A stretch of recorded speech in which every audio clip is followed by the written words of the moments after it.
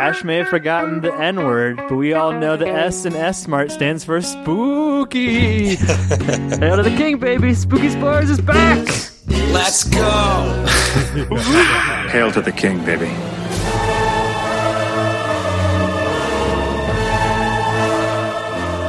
Hey everybody, welcome to the 4th year of Spooky Spoilers and the 3rd consecutive year of Evil Dead Spoilers.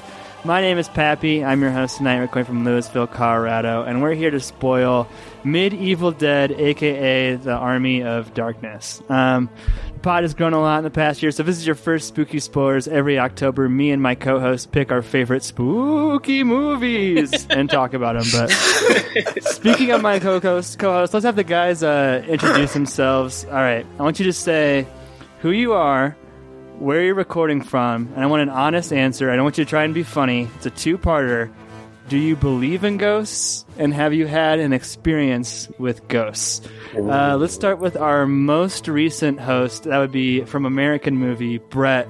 How's it going, buddy? It's going pretty well, man. This is Brett from Fort Wayne. Unfortunately, for your first question, it is a yes. And Unfortunately. Ghosts used to be real, but they're not anymore. You remember. God. Old school. Bring it back. And two, no, I have not specifically. I don't believe, but my brother has, so. Well, can you share that story at all? Like, what did you see? That's just, maybe it's like I don't know if that's a one for now. Oh, all right. Well, it was pretty benevolent, though. A nice lady. Ghost? A friendly ghost? Well, she wasn't nice. She was trying to be like a she. Ooh, a she ghost. The landlord's mom died in the house, and she was kind of like trying to be there, trying to make them good young men by like ripping down the posters of the hot chicks on the wall and stuff like that. Are we still talking about ghosts? What? Yeah. It wasn't the landlord's actual mom wasn't ripping their posters down. She was dead. Hi, Brian. Well, I hope I got that somewhat right. It is a lot more than that, but I'm just going to leave it at that. That did not disappoint. Well, speaking of benevolent ghosts, probably the most benevolent creature to ever raise from the dead was Jesus, and the Christ-like character of this pod is Josh, who last hosted on King Kong vs. Godzilla. Josh, tell us where you're recording from and if you have any spooky ghost stories. Jesus is not spooky, but I didn't say he was. I should be the host of this pod, but for the worst fixing incident since Muhammad Ali and Sonny Liston in '64. Fixing. Anyway, I have never had a ghost experience, but I think there might be something like ghosts that do exist. I think we probably have them all wrong and like media and ways that we like draw about them, but I think there's something like that. So, but Josh, what is your irrational fear? Like all the Long brothers have the most irrational phobias known to mankind. That's one of mine. What is your irrational phobia? Listen, I like to rival up against Jordan a lot, but his irrational fear of aliens, like aliens probably exist, Stevie. Like I don't want to go full Tom DeLonge here, but like think about how many planets there are out there. Like I think aliens. I'm not saying they're not existing, but like to have a fear of it is just strange. Josh is also afraid of aliens. It sounds like. Have you ever looked into the beady black eye of an alien? It's freaking horrible. What's in there? Why is it all black? Easy there, Dan Aykroyd. But jumping in there, we heard the voice of Money, Mikey Tor, who last hosted on the First Blood episode. Mikey, we got a ton of good feedback from a lot of different people on that episode. Great job, but have you seen a ghost before? I don't think I've ever had any weird paranormal experience before, but I don't know. I mean, who am I to say if ghosts are real or not? I haven't experienced anything, but I know. So do you or not believe in them? Ghost agnostic, it sounds like.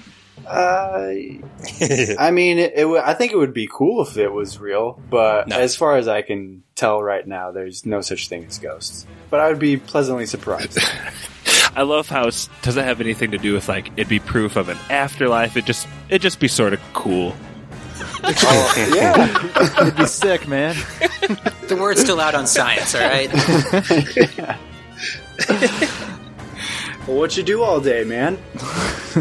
You're just both there talking about science. Stevie, you're a man on the schneid. You last hosted Vision Quest. It was that long ago? It's been a while. You're not usually on the schneid, but do you believe in ghosts, and do you have any XP with ghosts? Well, I mean, sure, I believe in ghosts. I mean, I'm sure there are sometimes you hear bang in your house. It's just considered, I mean, maybe like a piece of wood breaking or, just pressures in your house going off. Who knows? But I really haven't had any experience with ghosts, but I did terrify my now wife in college, where to the point where she didn't go to sleep from like 11 at night to like 7 in the morning. Long story short, she was having a nightmare, and she like shook me awake to tell me about the nightmare. And I don't remember any of this, but when I was asleep, I said, "He's in the corner. I see him too." And I never came back up. Damn. Yeah. That's awful. I never, I don't remember any of that, and Oh my gosh. she still holds it over me. Lauren's still awake to this day. She thinks, at first she thought I was kidding, and then she realized, because apparently when I said it, I had a really, menacing smile on my face, and it just threw Your her. best So, Donnie that's Darko. that's somewhat my experience with ghosts, I guess. That story is terrifying. It is. It's the worst. Fun times. Yeah. Well, luckily, our movie today isn't quite as terrifying as that story you just told. We're in the third part of the Evil Dead franchise. I'm really pumped we got to finish this off. But in true Evil Dead fashion, this movie starts off with a recap of the previous films. Josh, could you get our audience up to speed in case they haven't listened to those episodes or watched the first 2 Evil Dead movies? Dude, I don't get it, but I can recap it. Every movie he does in the series, he somewhat incorrectly sums up the previous movie, and this plays off of that incorrect telling of the last movie. It's I a have a fantastic retcon. I have a question for anybody. Maybe this might be a Stevie one. Well, it's more real. What is Bridget Fonda doing in this movie? She's like a movie star at this point, and she's in the movie for 6 seconds. Does anybody know if she's tight with Sam Raimi or did old Sam Raimi movies or what? The way that came about is she reached out to Sam Raimi and just was a huge fan of the first 2 movies. Okay. That makes sense. I was like, what is she doing in this movie? Okay, cool. Thank you. Man, do you get freaked out by every cameo? No, but seems like a pretty legit movie star at that You think point. she's above this movie then? Ooh. She's not, Brett, I'm not saying she's coming above off the movie. hot She's already. in it for 10 seconds. Go ahead. I don't know why. I don't get why I'm getting ripped on for this. I just asked a question. Well, Brett, that's a good point because Linda has now been recast for the 3rd time. I personally find the lack of continuity refreshing between the films. It sounds like it gets under your skin a little bit, though. Is that fair to say? No, Josh the one said it, not me. Well, how do you feel about it? I mean, you weren't on the first Evil Dead, so Evil Dead 2 is your first Evil Dead movie. This is your first time experiencing that. And let's remind the audience, it was a staunch no. Oh, yeah. I The have not forgotten. staunchiest of no's. Yeah, it's probably the worst movie we've ever done in here. Oh, dang. You know we I'm did just kidding. Ice Pirates, right? That was better than this. This Maybe is it's a better than national Los treasure. Enchiladas, though. It's cool, man. I mean, it's weird, but that's fine. I don't have a problem with it. It's like an anthology, but he just reboots the beginning of the movie every time. I don't know. Doesn't mean anything. It's just like the beginning of a new chapter. Exactly. And the key facts stay the same. Like I thought the claymation, or whatever it is, animated Necronomicon book flipping at the beginning was cool. The hand recap, of course, is important because he'll go on to wield his fancy arm. What is it? What's it called? Chainsaw? But he chainsaw. But he crash lands into the desert like he did in the end movie or at the end of Evil Dead 2. And Stevie, who does he run into there? Well, he ends up in 1300 AD. I imagine, are these the Crusades? Around the time of the Crusades? I can't There's a remember. bunch of them. It seems to be like an Anglo, English rivalry of some kind, like English people versus Scottish people, but it's set in like the desert, so I have no idea. Which I kind of like. I kind of like that just for aesthetic purposes. But he runs into Arthur and his merry band of men who are have imprisoned. I think it's Henry the Red. If that's correct. Yeah. Mm-hmm. My lord, I believe he is the one written of in the Necronomicon. He who's prophesied to fall from the heavens and deliver us from the terrors of the Deadites. What? That buffoon? Likely. He's one of Henry's men! Kneel, rapscallion!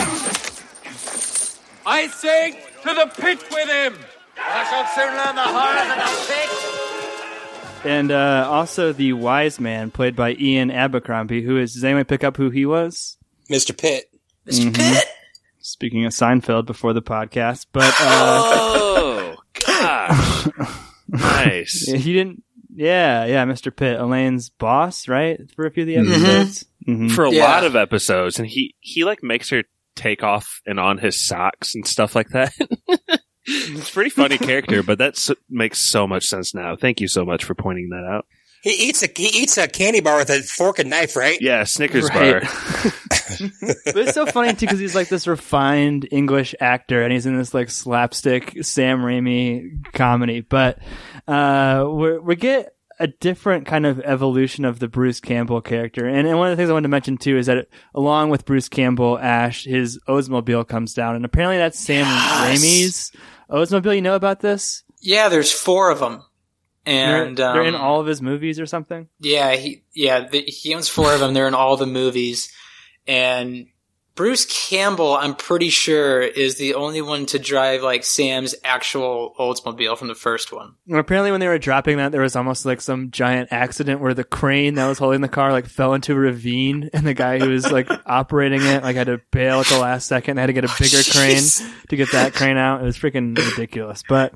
Well, not to jump too far ahead either, but there's a scene where they pop open the trunk of one of those vehicles, and like I guarantee there's got to be some Easter egg items in that trunk, right, Pat?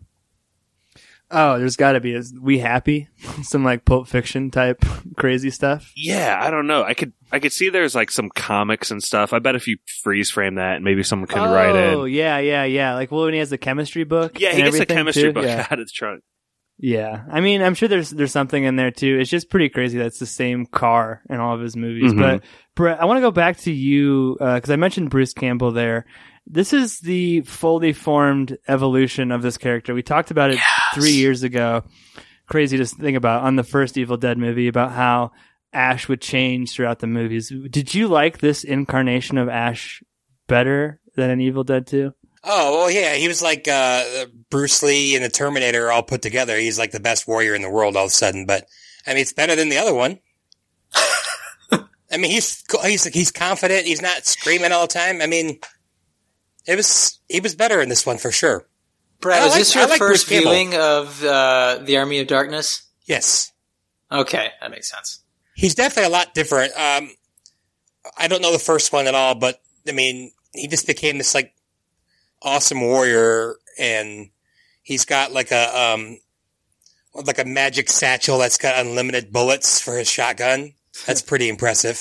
Pappy, on the Rambo episode, we mentioned the phenomenon known as like a bad watcher or a bad audience. So like it kind of feels like that. Like Ash's character became blown out to be this like caricature of itself, but it's weird for me, and hopefully you can fill me in. Like, seeing this movie now makes me forget, honestly, what Ash used to be like. Do you remember, like, what did they, like, tone down to make him what he is in Army of Darkness that we see? He was more of the goody two-shoes, to quote this movie, Ash. Like, he was, I think, more polite. He was concerned about his girlfriend. Like, he didn't really have much of a personality in the first Evil Dead, and he's a little bit more silly, I think. He's like going mad in the second Evil Dead, but in this one he's like way more, I don't know, would you guys say like arrogant and stupid, but also like full he's an of action himself. hero. Yeah. He's an action hero in this one. He's like a parody of an action hero though. Yeah, he speaks primarily in one-liners. Did you have a favorite one-liner, Josh? The one that stuck. I saw this in college, so that was a few years ago. But the movie that has stuck with me. Wow, the line that has stuck with me since then is when he goes, "You got real ugly, baby." That's my favorite. That's a great one. You found me beautiful once. Honey, you got real ugly. Well, let's get to who he's talking to in that scene. Our Ash is captured by Lord Arthur, like we mentioned, and he's marched off as a prisoner into the first kind of major set piece. And Mikey, I want to save this one for you because it's freaking awesome. What punishment do he and the Scotsman, quote unquote, face here? Yeah, like we said, that they get enslaved, and their punishment is to face like a sea hag or something in a pit, and he's got to fight his way out of this pit. I guess I don't think anybody has ever survived in this pit, so everybody just expects him to die. And there's also a bit of like a metal clamp fence or whatever that closes in, so he's got kind of like a set time limit to get out of there. And well, there's actually like two monsters down there, right? There's like one, At least there might even be a third that pops up. yeah, pretty disgusting creatures that he has to fight down here, and he ends up killing them both. And he also like retrieves his chainsaw hand. Strange Right one! That moment where it locks in midair is so freaking epic. Yes! I love that part. And It's real good. not to deep dive on an early scene, but I think for me, after watching this, I really identified this as a key scene that really like toes the line for me and like determining whether I like the movie or not. Because on one hand, this pit, the first person that gets sent in, like the example guinea pig person, you don't really see what happens, but just this big fountain of blood comes up. So like Bright red. Yeah. Looks amazing. and you're wondering like, what are the physics of this? What's down there? But really, it's just like when Ash gets down there, Rancor. it's a witch trying to punch him in the face with her fist. Like, so on one hand, it doesn't make sense, like physically, but on the other hand, it's like totally unpredictable, which makes it fun to watch. So there's like this line you're kind of writing there. I also like how claustrophobic the camera work is down in the pit, because it's like really close up on both faces, and it's constantly shaking, and it's super chaotic, and it's really fun to watch. A lot of this movie shot like that. Mm-hmm. And it reminds me a lot of the trash compactor scene from Star Wars 2, because you have the sides like kind of closing in and that last second monster that pops out. Mm-hmm. It's really terrific. But like we mentioned, he's able to escape with the help of the chainsaw attached to his arm. And this is one of my favorite parts of the movie, where he's showing off his boomstick. All right, you primitive screwheads, listen up. See this? This is my boomstick. It's a 12-gauge double-barreled Remington.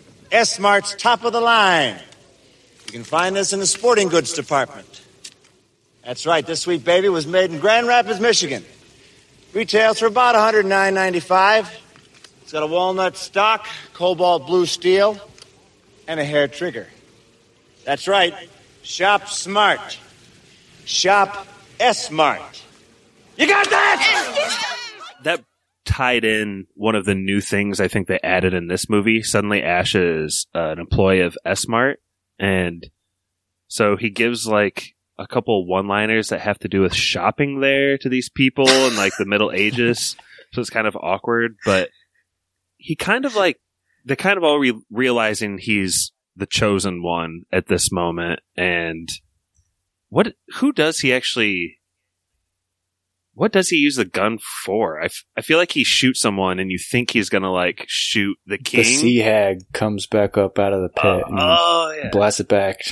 Yeah, there's a great handheld set piece too in the next part, as Ash is kind of like brought in to their leader. He yells, "Yo, she bitch." But my favorite part from that is the right as he blows off that like Deadeye's head, Mr. Pitt like appears behind her. And he's like, "You're the only one who can get the Necronomicon," as she's like falling down to the ground. It's freaking hilarious. But Ash rides out with the group, and he's told how he can retrieve the Necronomicon. Do you remember like what he has to do to get the book back? I think I missed like a little bit of that part, but he has to go into this little wooded area and grab the book and say these 3 words that he's like, yeah, I know what the words are. I know your damn words. Say it again. Say it again. Then he gets chased by something, and he's pretty much invincible over the What next 10 do you mean minutes. by something, Brett? You mean by evil? The spirit of the Evil Dead or whatever. The spirit of Evil No, Dead. he gets chased by Sam Raimi's chintzy camera technique that he's been using since 1981 at this point. Like, that's one of the things in his directing he just keeps going back to. And at this point for this movie, it kind of was like a little eye-rolly for me. Really? What do you mean? The thing where he's like chasing him with the camera? It's like, it doesn't make... That's awesome. It's cool. Like, you had to have like the tree splitting, right? That was cool. I love the whole movie. Let's get the yes or no's, I guess. Do you guys don't think that's played out at this point? At all in his third movie? That's like literally the 40th shot. That's like getting mad at Lucas for incorporating lightsabers in Return of the Jedi. But these movies are so distant and different than each other. Like, how are they even part of the same franchise if not for stuff like that? Or I'm going to eat your soul, or like the weird things that like connect them. You know what I mean? Yeah, I don't hate it. I want to go back and watch more Sam Raimi movies now, like the Spider-Man, now that I'm like more heady about like all those techniques he has, and see if like I can spot that in that stuff too, because it probably is there if I was guessing.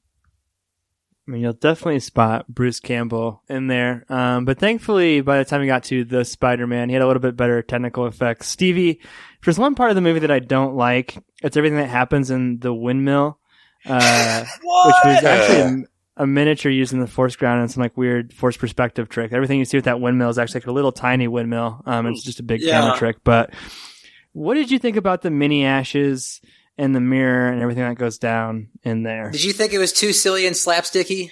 It just looked bad. Like, there's this one part, not to get too far ahead, but one of the mini Ashes is jumping into Ash's mouth, and they use some kind of like rear projection shot, and like their hands are just like haphazardly placed on his face, and they're supposed to be like holding his mouth open. It looks terrible. Pappy, it looks like the octopus fight from King Kong vs. Godzilla with the villagers like in front of the octopus. But that we talked about, that movie had no budget. It was made in the 60s. This movie has... It looks like they like try to add prosthetics to people's face to like replicate Bruce Campbell's chin and stuff too. So all of those miniature guys are like a little off, off-putting or whatever when you look at them if you're like staring at them. Mm-hmm. So like it really is a goofy sequence, and it was clever to have him like break the mirror and have all the ashes come out of that, but the part I really like about this part is when Evil Ash is coming out of his shoulder. I thought that looked cool. Oh, did you not, Pap? The eyeball popping out? Yeah, and he's like starts itching his shoulder, and he tears open his shirt, and the evil eyeball is popping out, and he's like, "It's growing fingers!" Oh, is that what that was? I looked at Brittany and said, "Is that a vagina with an eyeball in it?" She goes, "That's what it looks like to me." So I wasn't sure what that was supposed to be.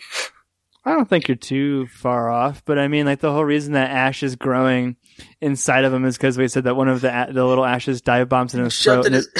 To try and kill him, Ash like drinks a bunch of boiling water. Yeah, I was gonna say there's so many like little one-offs in this scene. It's like a story within its own story. They like Gulliver's Travels tie down the giant at one point. Or Willow. He steps on a nail. That's my favorite one, Mikey. Like the fee-fi faux foam. London Bridge is falling down. I mean, yeah, there's a lot of good comedic bits. It's part of the movie where it gets a little bit goofy, a little bit broad for me. Some of the stuff that happens there.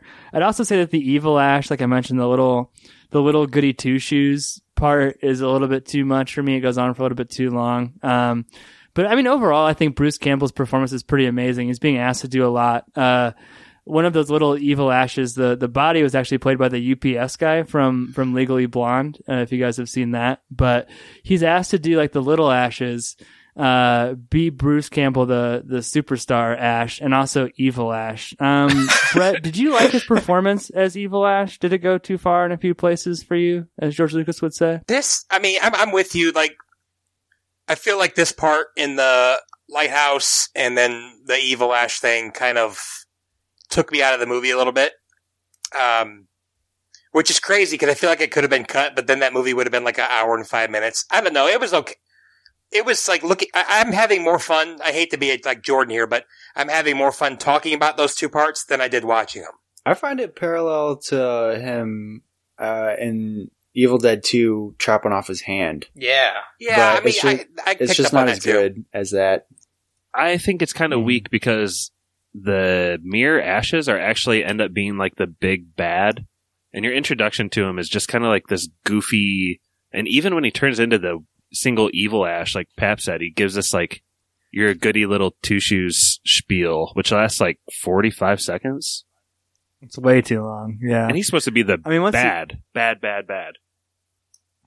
I mean, he eventually gets his face shot by that same boomstick that Ash had earlier, and gets dismembered and buried. And like by the time he starts to rot, I think his character's a lot more interesting because he's more interesting to look at. Like when he's like Sally Forth, and like his jaw like comes out of place. Like it's pretty awesome. But yeah, I think when it's just like kind of the shot reverse shot, and not to harp on the practical effects, but sometimes when Ash has that like prosthetic head popping out of his head, it looks cool, but it does look kind of fake for the time. But we mentioned there were 3 books.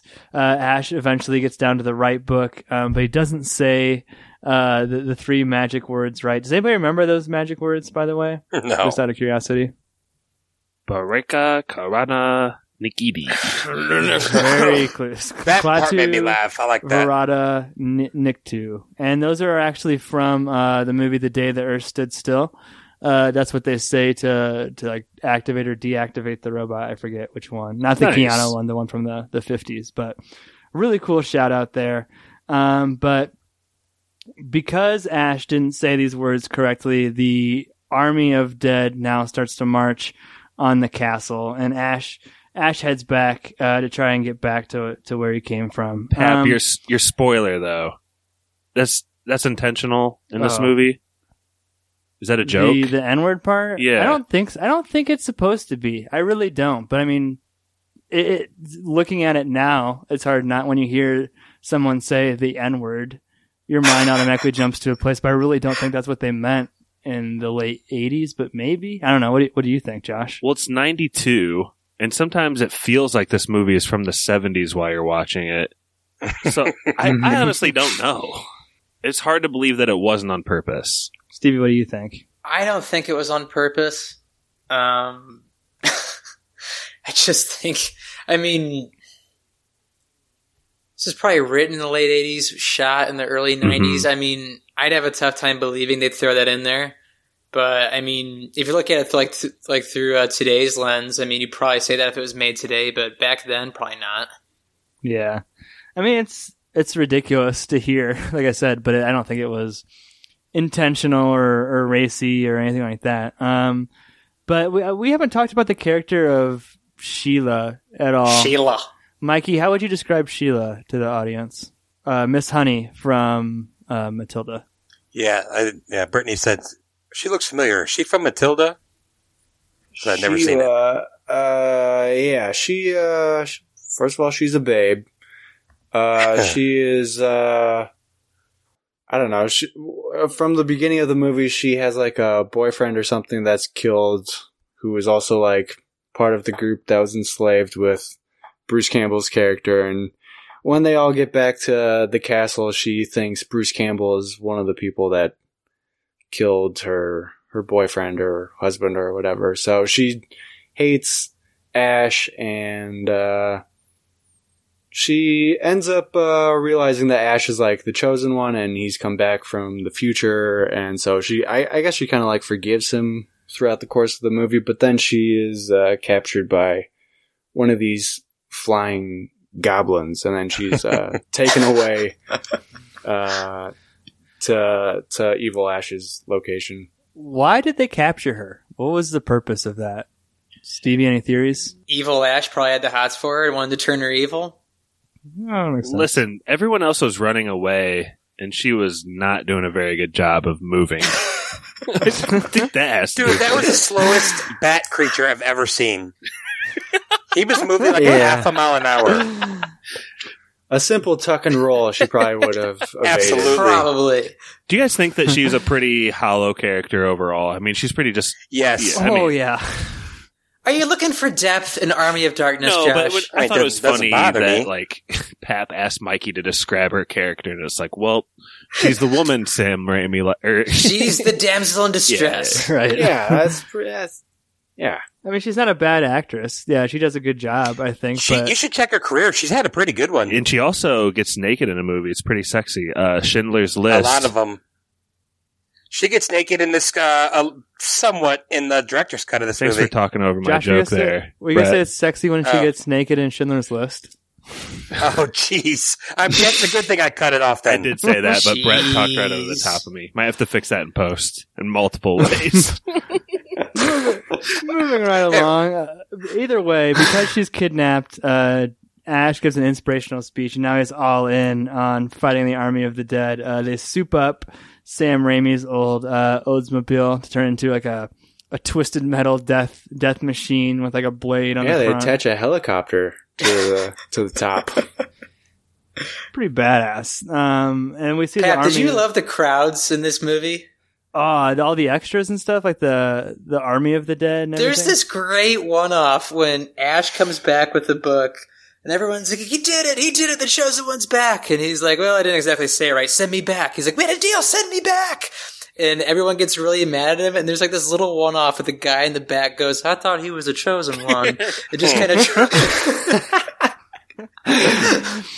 Apparently, I was watching this making of documentary, and there were tons of issues with the extras on set. Like, they were always like partying, or like two of them got caught like having sex, like right behind like one of the scenes and stuff. Like, Bruce Campbell was like, it's just a mess with these people. Yeah, Sam Raimi's like, take this seriously, and then he shoots one of the scenes from this movie. Right. Yo, she bitch. He shoots a Three Stooges like skeleton ghost poking eye scene. Take this seriously, guys. But We're making art. this movie like moves like by at a blistering pace. We're already at like the final battle here. Josh, what stuck out to you from the final battle as the Army of the Dead approaches to try and get back the Necronomicon? Yeah, I think the first thing that sticks out is the mixture of type of effects used in the Army of the Dead. We got claymation sort of bones. We got people dressed up as bones. We got actual Bones, physical bones, effects bones. bones.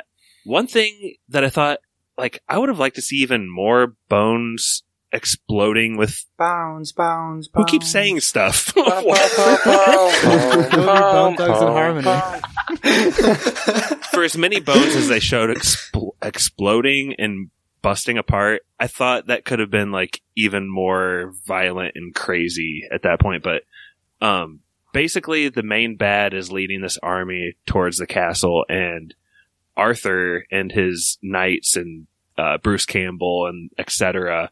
have all battened down the hatches and are like ready to defend the fortress. And Bad Ash is like, all that matters is like the book to him, right? So like, The Necronomicon. yeah, and I think the humans realize that if he gets it, they're screwed either way. So they have to make this like final stand. So I think that's like plot wise what's happening here. Yeah, they have boom bows from Fortnite, thanks to the Chemistry 101 book found in Sam Raimi's Oldsmobile. I like the skeletons playing instruments too. That was pretty hilarious, like little bone flutes, little bone bagpipes. Josh, you're a big Lord of the Rings fan, right? Love Lord of the Rings. So you can see where Peter Jackson drew from Sam Raimi and Army of Darkness for Helm's Deep, Well, right? It had a very similar Yeah, feel. with Eric the Red returning at dawn. Had a very similar feel. You know, I think that may have actually been written by Tolkien before the movie. Fighting on the stairs, you know.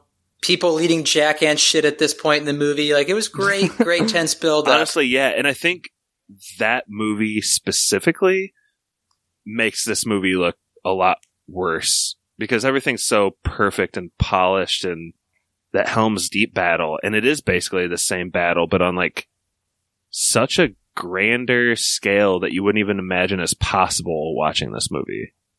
And also utilizes a lot of practical effects, like in this movie too. So I mean, that's just why it's so legendary. But I also, sorry to interrupt, Pap, I thought it was really neat what Raimi did when the dead was charging the castle, it was playing really chaotic music. Then when it would cut to Bruce Campbell, it was complete silence. And he did that with 6 cuts. I thought it was a really neat trick he used. Mm-hmm.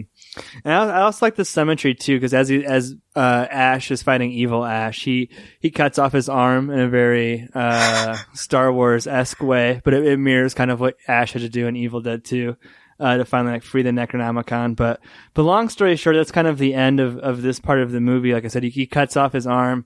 He retrieves the Necronomicon, and evil Ash gets shot off a catapult and blown up. The Lord Arthur and Duke Henry reconcile, and Ash is kind of sent back to his previous time. Before we go back to the end of this movie, was there anything from the Middle Ages that I breezed over that you guys want to talk about? Yeah, just that I think that Arthur is probably the only character with an arc in this movie. He starts off at the beginning of the movie, he basically enslaves Bruce Campbell just because he wants to. Like, he knows full well he's not part of Eric the Red's army, but he takes him in anyway. And he goes from that to, like, actually hugging Eric the Red at the end. So I thought that was kind of nice. It's I feel like there's got to be more, like, geopolitical implications of that. Like, those two nations were warring for a reason, and now it's like, oh, we're buddies now. We don't need that tax money. Like, oh, it doesn't matter that you slaughtered our innocents. It's all good. It's the way Game of Thrones should have ended, fighting the Night Walkers at Winterfell. Well, and the way that Arthur is portrayed in this, like, it's a pretty good looking dude, I think, playing him, but the dude has a Lloyd Christmas it is the mullet. worst You're haircut. calling him a good looking dude. That's his hair was awful. His face is good looking, but his hair is flowing. Sorry, I can't get a joke out today without someone. No, that was it. His hair is the worst ever. That's literally the joke.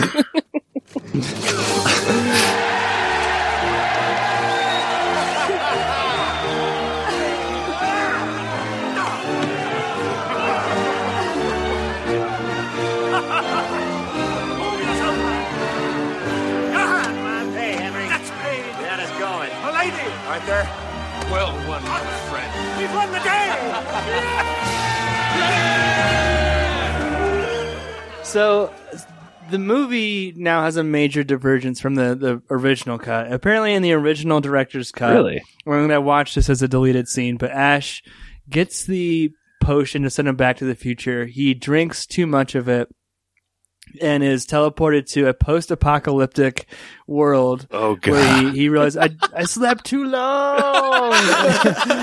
He sees England in chaos, like there's a Big Ben falling and stuff. And so it's supposedly that was going to set up for like the next installment of this franchise where he used robots to battle the legions of Necronomicons. But Mikey, what ending do we get here? The last part of any Evil Dead movie that we'll do on this podcast. Yeah, he wakes up in an S-Mart or he's transported there? I don't He's like remember, telling the story to Ted Raimi, who played 4 parts in this movie, including the disinterested S-Mart clerk. Yeah, he's retelling his adventure. I don't think Ted Raimi believes him at all. But he goes through this whole story of him going back in time, and nobody believes him, and a little time passes by, and then, like, in the sort of like the middle of the movie, this witch just pops up out of nowhere and kind of like starts destroying stuff and attacking everybody in the middle of S-Mart, and he kind of whips out an S-Mart branded rifle and just goes to town on her while she's like flipping through the air and stuff, and he's got a pretty awesome last line. Hail to the king, baby. As he's like kissing this girl, and it's like the last Ash versus Evil Dead before. I don't know. Is the TV show canon? I don't know, but I mean, it's apparently like Bruce Campbell and Sam Raimi weren't very enthusiastic about this ending. They liked what they had done originally, but I mean, to think that there would be no Hail to the King Baby or no Name's Ash, Housewares, like those are fucking classic lines. Like, I don't know. Did it? I mean, Stevie, did it feel like he was phoning it in for this last scene? I like it. I like the idea of the original ending more, but I don't mind this one. I don't mind this one at all. I mean, I saw this movie when I was around 6 years old, and it's like the only ending I truly knew until like YouTube. Yeah. And so like the Name's Ash Houseware stuck with me for the longest time. Like I thought that was like, as a young kid, I thought Name's Ash Housewares was like Yeah. I thought that was like the coolest line ever spoken in film to that point. So I really like appreciate and love this ending. It'd be all right if they actually went through and made another movie. I mean, it wouldn't be bad, but it's pretty old. It's setting something up. But I mean, the way this franchise works, they could just use the original ending and then recap everything to that point, and everyone would be like, okay, exactly. I guess this is what's happening now. Yeah. Yeah. One thing I like about the ending, though, is that it kind of starts to seem like, oh, this is going to be a commentary on just like how boring normal American jobs are, that you're just like fantasizing about going back in time. And then it's like, nope, this is zany Army of Darkness, and we got one more witch fight. Hey, Stevie. Yeah. Did you recognize the girl at the end that he kind of tries to hook up with, that S-Mart from Friends? Mm-mm. I recognize her right away. She's the... I don't watch Friends. Oh, I thought you loved Friends. No. Mikey loves Friends. Okay, well, she's from Wedding Singer then. Fuck no. Whoa. She's the one Adam Sandler leaves in Wedding Singer, or vice versa. Yeah. Oh, that's Linda? Yep. She's also she's an episode of Seinfeld in The Maid. Oh yeah. Or the housekeeper or the housemaid or something. No, not Linda. I knew I recognized her. Yeah, not Linda. It's the chick at the end who's like, I like that story. No, it's Linda. It's the one who leaves him. Oh, Linda in Wedding Singer, not this movie. Yes. That's Peter Fonda's daughter? No. It's Peter Fonda's daughter. Bridget Fonda's at the beginning. The chick from Wedding Singer's at the end. Oh, what's her name? Gotcha. Do you know it? Never mind. And Angela Featherstone. That's a name. Yeah, it is. That's a name. Carries as much weight as Fonda in Hollywood, I'm sure. But let's get on. Featherstone versus Fonda. To our final thoughts here.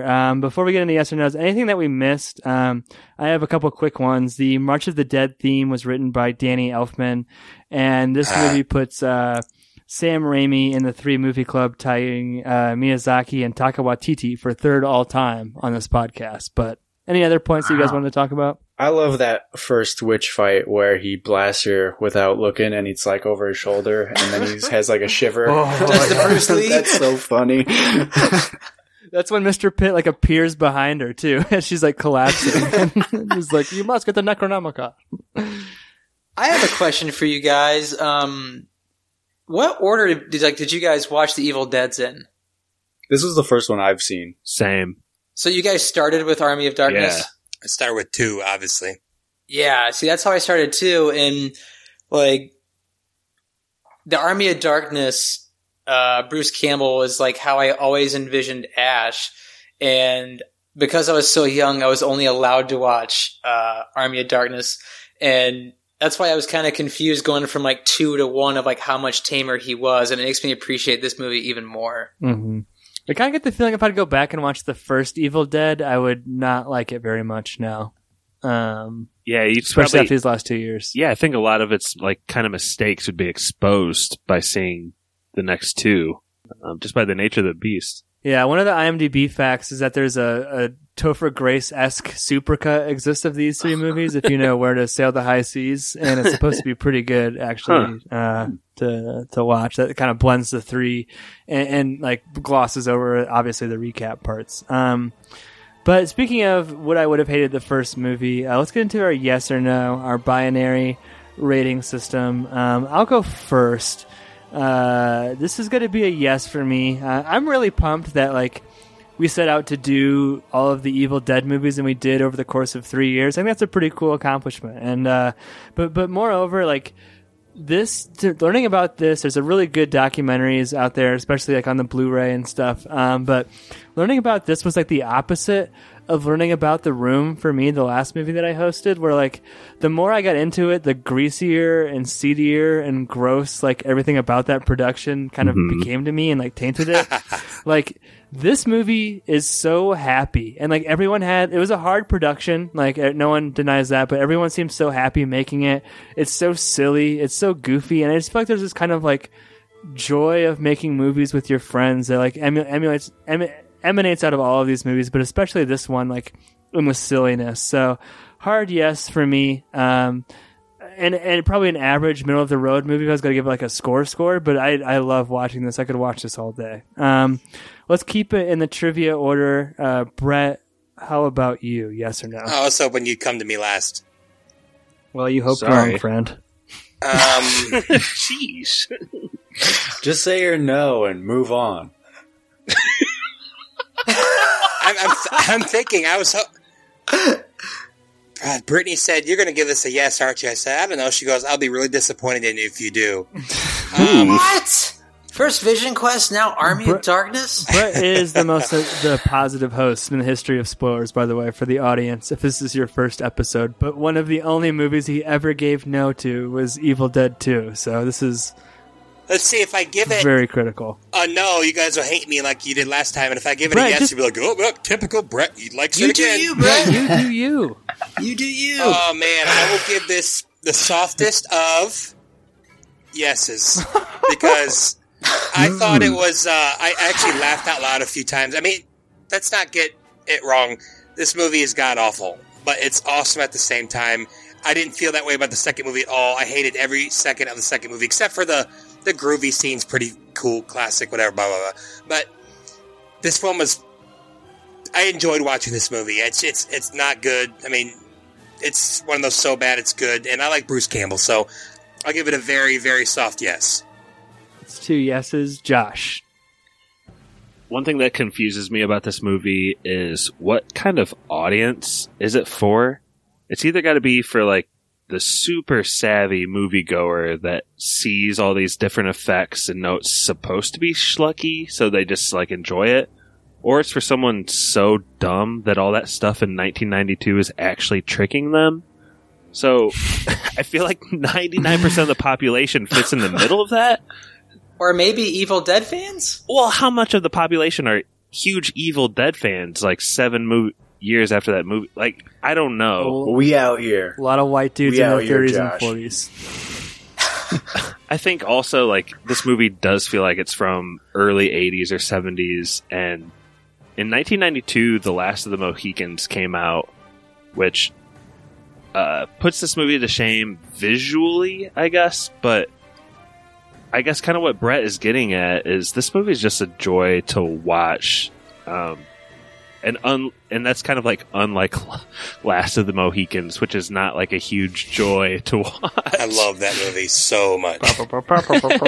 If you Google movies from 1992, like all these classic movies show up, but if you go under the adventure part, it's Fern Gully, then Army of Darkness, baby. So, let's go. I'm gonna have to give Let's go. Army of Darkness a yes.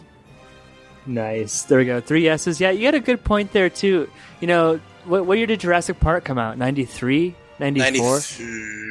93 or 94. Yeah. 93. Bruce Campbell talks about this in the extras, but this is like one of the last bastions of the practical effects movie. Like, if you know like how Jurassic Park got made, they used digital and practical and ended up going with digital. So, like, this is like those stupid, like, rear projection shots. Those are literally the last time you'll see those in like a major studio film. So it's kind of nostalgic in a way. But Mikey, you love practical effects. I have a feeling you love this movie. What's your yes or no?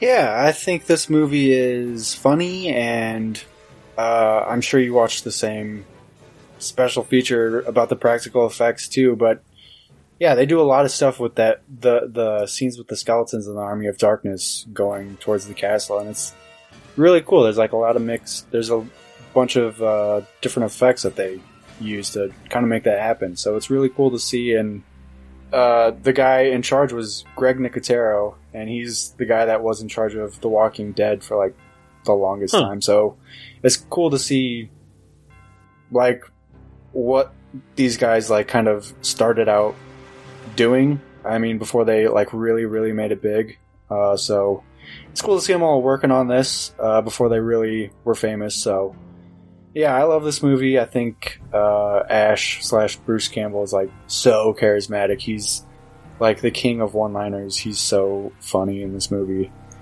and he's got a great head of hair. He really does. Awesome. And he's so cool when he's cocking the shotgun and just blasting people. And he's just really he's the crutch of the whole movie. He really holds the whole thing together, and he really makes it work because it's a blend of like being goofy, being sort of serious, and also just like having fun with these effects. It's not supposed to be taken seriously, and I don't think anybody that's watching this and enjoys it is taking it seriously. So I think it's just meant to be a fun movie, and if you're going in with that mindset, you're going to have a lot of fun with it. So I give it a yes. Well, speaking of great head of hair, Stevie, will you make Army of Darkness the first movie in the Evil Dead franchise for us to be preserved? What do you think? I think it's a hard yes. This is one of the hardest of yeses I can give a movie on spoilers. I think like a lot of it has to do with I watched it at such a young age, and I thought Ashley Williams was a superhero growing up. His one-liners are just absolutely hysterical. And one we skipped over is when he calls Henry the Red Mr. Fancy Pants. And he's like, "I've got news for you, pal. You ain't leading but two things right now. Jack and shit. So Jack left town." I love that line. The practical effects are awesome. The camera work is really cool. And just, I mean, the first two movies are B movies, so why wouldn't the third one be? Like, this is just a fun B movie. It's not meant to be taken seriously at all. And I'm with Mikey. Like, Bruce Campbell is the man in this movie, so hardest of yeses. Well, there you go. That's 1, 2, 3, 4, 5 yeses. What does that make that? Some medieval wine that's aged really finely? He's eating some pretty good-looking chicken when he's got those big, large-breasted women that's a around human him. leg. He's eating a human leg. Yeah. I love it's some crusty medieval bread. I love when that old lady's like, "Into the pit with those sons of whores." That's the first time like he's a huge jerk too, because the female lead, whatever it's Sheila, comes in there and he goes, "First you love me, now you hate me. Blow." I don't understand that line. Is he saying blow me? Is he saying blow off? What is he? What Get does out that of mean? here. Oh, okay. Doesn't he say first you hate me, then you want to do me or something? I thought he said something more sexual than that, but Yeah, something. Now you want to love me or something? Something like yeah, that. that sounds right. Yeah. Love me or lay me or something. Well, speaking of the segment on this podcast that everybody loves and wants to lay, we have the trivia, and let me wheel out for the third year in a row our giant spooky spoilers board. 3 years ago, I wrote 69 questions for spooky trivia. Nice. And we've made it through 20 in 3 years. And so we're going to just keep using the same list of questions that I wrote 3 years ago for the first Evil Dead trivia. I'm going to start from the bottom of the list. And for those of you listening to the Evil Dead 2 episode, it's going to be the same trivia format. So they're multiple choice. Each of our contestants get a strike, a 50-50, and a pass. So 2 strikes, you're out. You can miss 1 question, but you also have 2 lifelines, a 50-50, and a pass. The order will stay the same as what we've been doing. It's Brett, Josh, Mikey, Stevie. Last man standing wins. No need to prove it, hence the advantage going last. Stevie, also, because these questions were predetermined, would you like to make any adjustments to that order? Brett, Josh, Mikey, Stevie. Or are you good with that? Sounds good to me. What happens if you pass and the next person gets it right? Then the next question. So if you passed, the question would go to Brett. If you got it right, then the next question would just go to Josh. So it just keeps trucking on. Oh, so there's no strike against you if I pass and Brett gets it right? What is the lifeline? The 50-50 or the pass. So you can pass 1 question on... Oh, those are the also, lifelines. Got it. Yeah, and a 50-50. And Beer League softball rules, 2 strikes, you're out. So I can't phone a friend because you guys are my friends. First question 69 on the giant spooky spoilers trivia board goes to Brett. Brett, how many fun-sized candy bars would it take to poison a 180-pound person?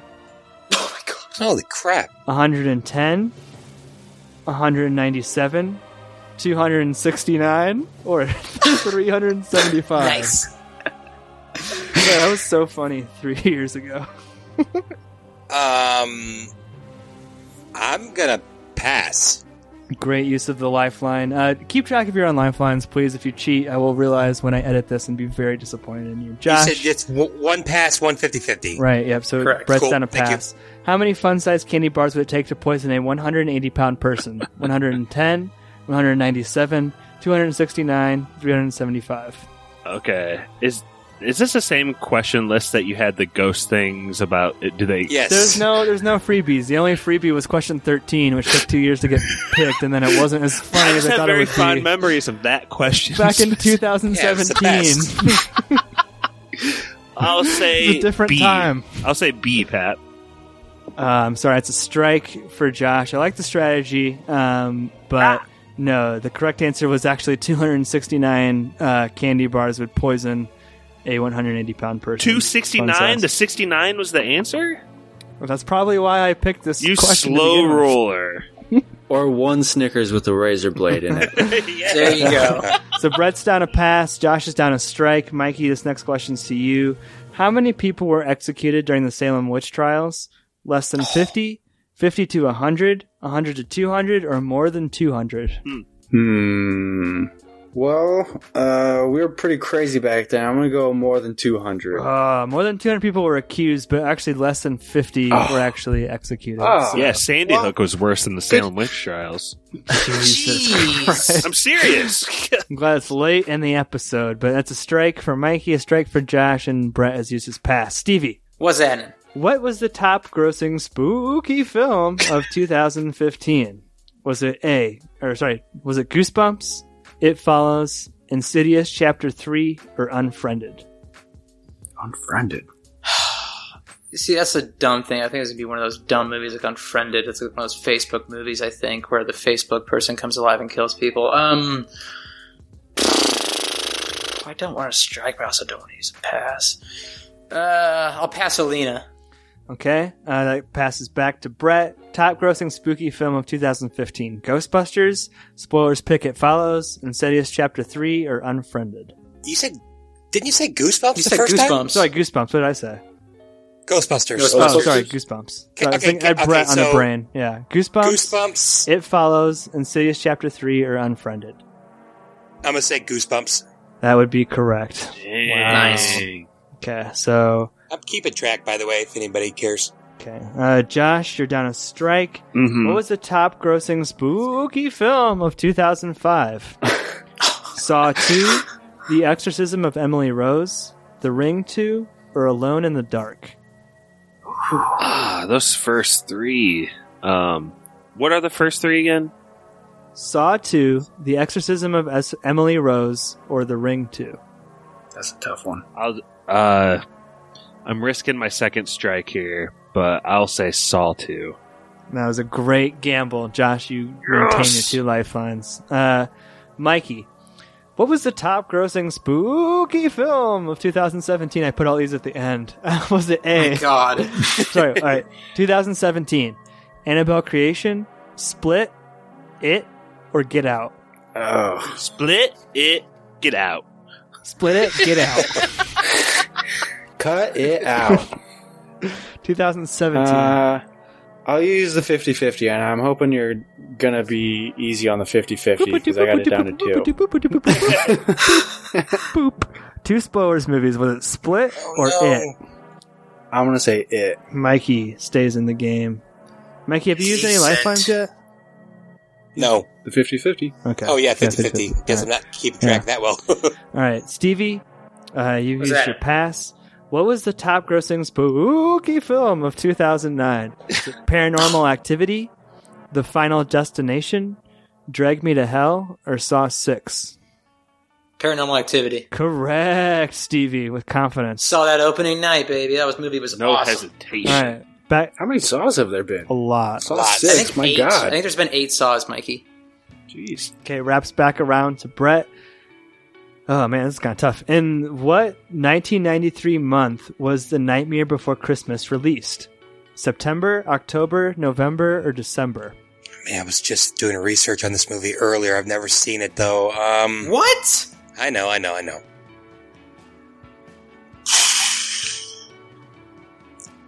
I will do 50-50. His last lifeline. Boop, boop. October or November? Crap. October. Nice job, Brett. Staying alive. That's tough. Okay. October. Next is Josh. Ratu Udre. He is the 19th century Phoenician chief. Let me start over. Ratu Udre, the 19th century Phoenician chief, holds the world record you may have never known existed until now. Most prolific cannibal. I don't know if that was like editorial that I added. What? So, 19th century Phoenician chief, world record for most prolific cannibal. How many victims does he claim? 19, 99, 599, or 999? Pass. Okay. Passes. Jeez. He wasn't even messing around with that. Passes to Mikey. Ratu Udre, most prolific cannibal. 19, 99, 599, 999 tasty spoiler men that he ate. That's terrifying. Can I also pass? Can I? Oh You can pass Yes, the you can pass. pass Yeah, that. that's definitely part of the game. All right. All right. Yeah, I'll do that. So Stevie, Last lifeline. Udre, 1999, 599, 999. You guys make me sad. You guys don't know this, but I also live with a wife who loves nothing but people to watch shows about people that murder other people. So, what was the highest one, Pap? 999. That's it, 999. That is absolutely correct. Yep. Dude, that motherfucker ate 1,000 spoiler men. Dude, it's believe me, I have nightmares when I go to bed because my wife only watches serial killer stuff and stuff like that. So we watch this stuff too. All right. it's terrifying. But yeah, that was $9.99. Quick, we're back at the top of the order. Just say what you have left. Brett, what do you have left? I have no lifelines and 2 strikes. Okay. Josh, 50-50 and 1 strike. Mikey, No lifelines, 1 strike. Stevie. 50-50, 2 strikes left. Back to Brett. What was the top grossing spooky film of 2010? Was it Saw 3D, A Nightmare on Elm Street, Hatchet 2, or Paranormal Activity 2? Oh, dang! All winners. I'm going to. Man, I feel like A and D are both. I'm gonna go Saw 3D. Sorry, that's a strike. You were right. Crap. It was D, Paranormal Activity Paranormal, 2. dang it. No. What's a strike for Brett? Josh, Is he out? what is...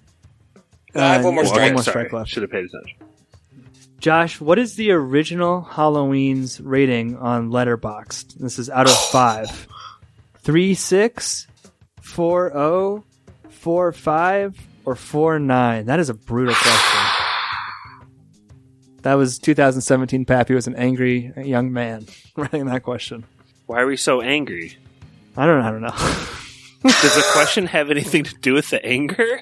No, they're just like all the answers are like bunched up. 3.6, 4.0, 4.5, or 4.9. The original Halloween's Letterboxd rating out of 5.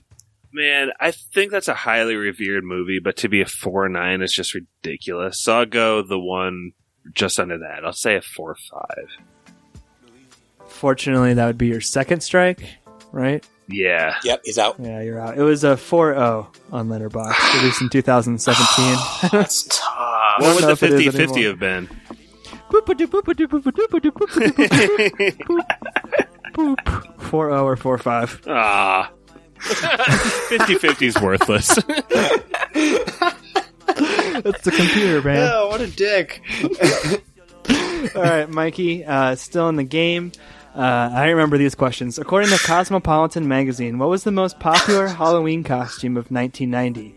Mario, Teenage Mutant Ninja Turtles, Batman, or The Little Mermaid? Of what year? Man, those are all massive that year. Yikes. Batman. Unfortunately, it was Teenage Mutant Ninja Turtles. What? Is that your first strike? That seems so No, difficult. Mikey's out. Mikey's I'm out. Pappy Okay. just doesn't get it. He doesn't get the Ninja Turtles. Doesn't get it. I wrote all these are all Pappy original questions. I wrote all of these and the choices by myself like a madman. All right. Stevie, you have a strike and a 50-50 left? Nope. I have no strike. He has Right, no yeah. strikes Let's and go. a 50-50. He's in huge lead. On a non-leap year, what number day of the year is Halloween? So if January 1st was 1, January 2nd is 2, what number day of the year is Halloween on a non-leap year? Jesus Christ. 305, 309, 316, or 317? God bless America. 9 out of, okay, what were they? 305, 309, 316, 317. Let's go with John 316. I'm sorry, as your first strike, it's the 305th day of the year. Dang.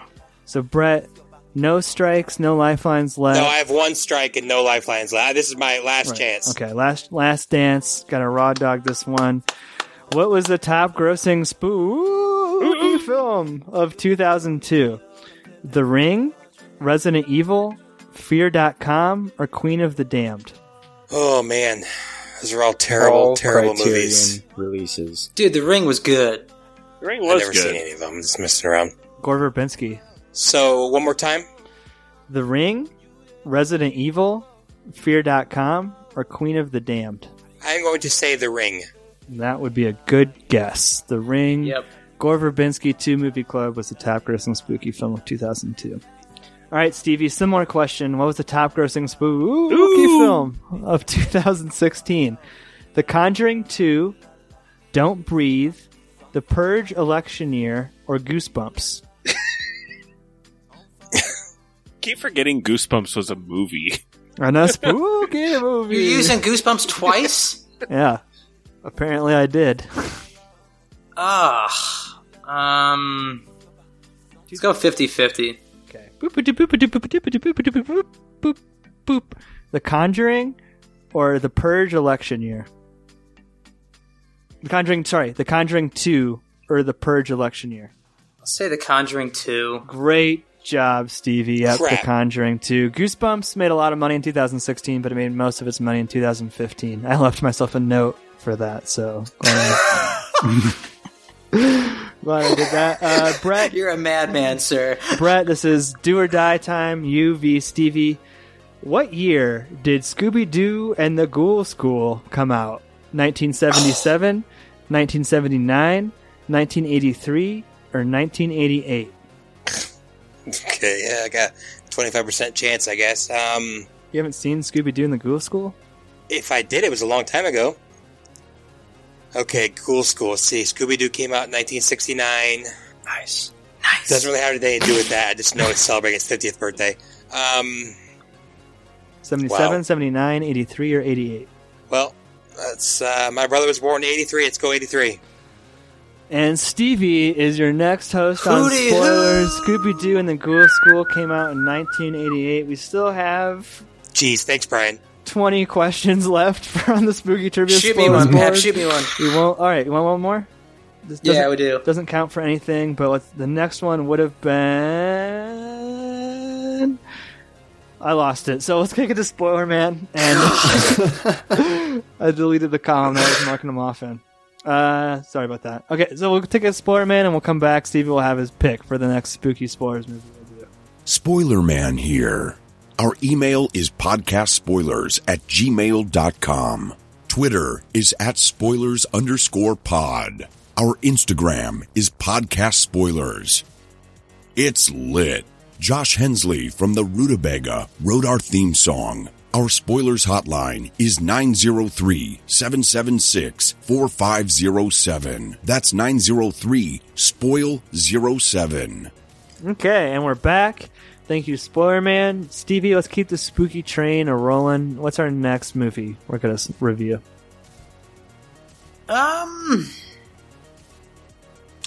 Yeah, let's do a movie that I thought kind of like wrecked me as a child because I saw it way too young.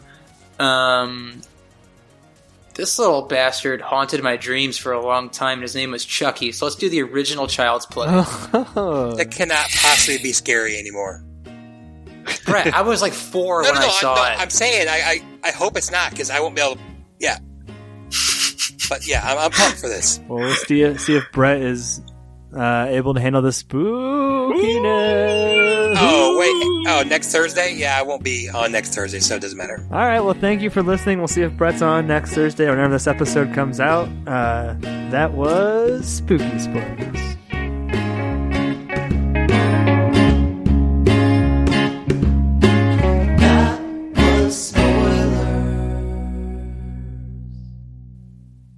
Cue.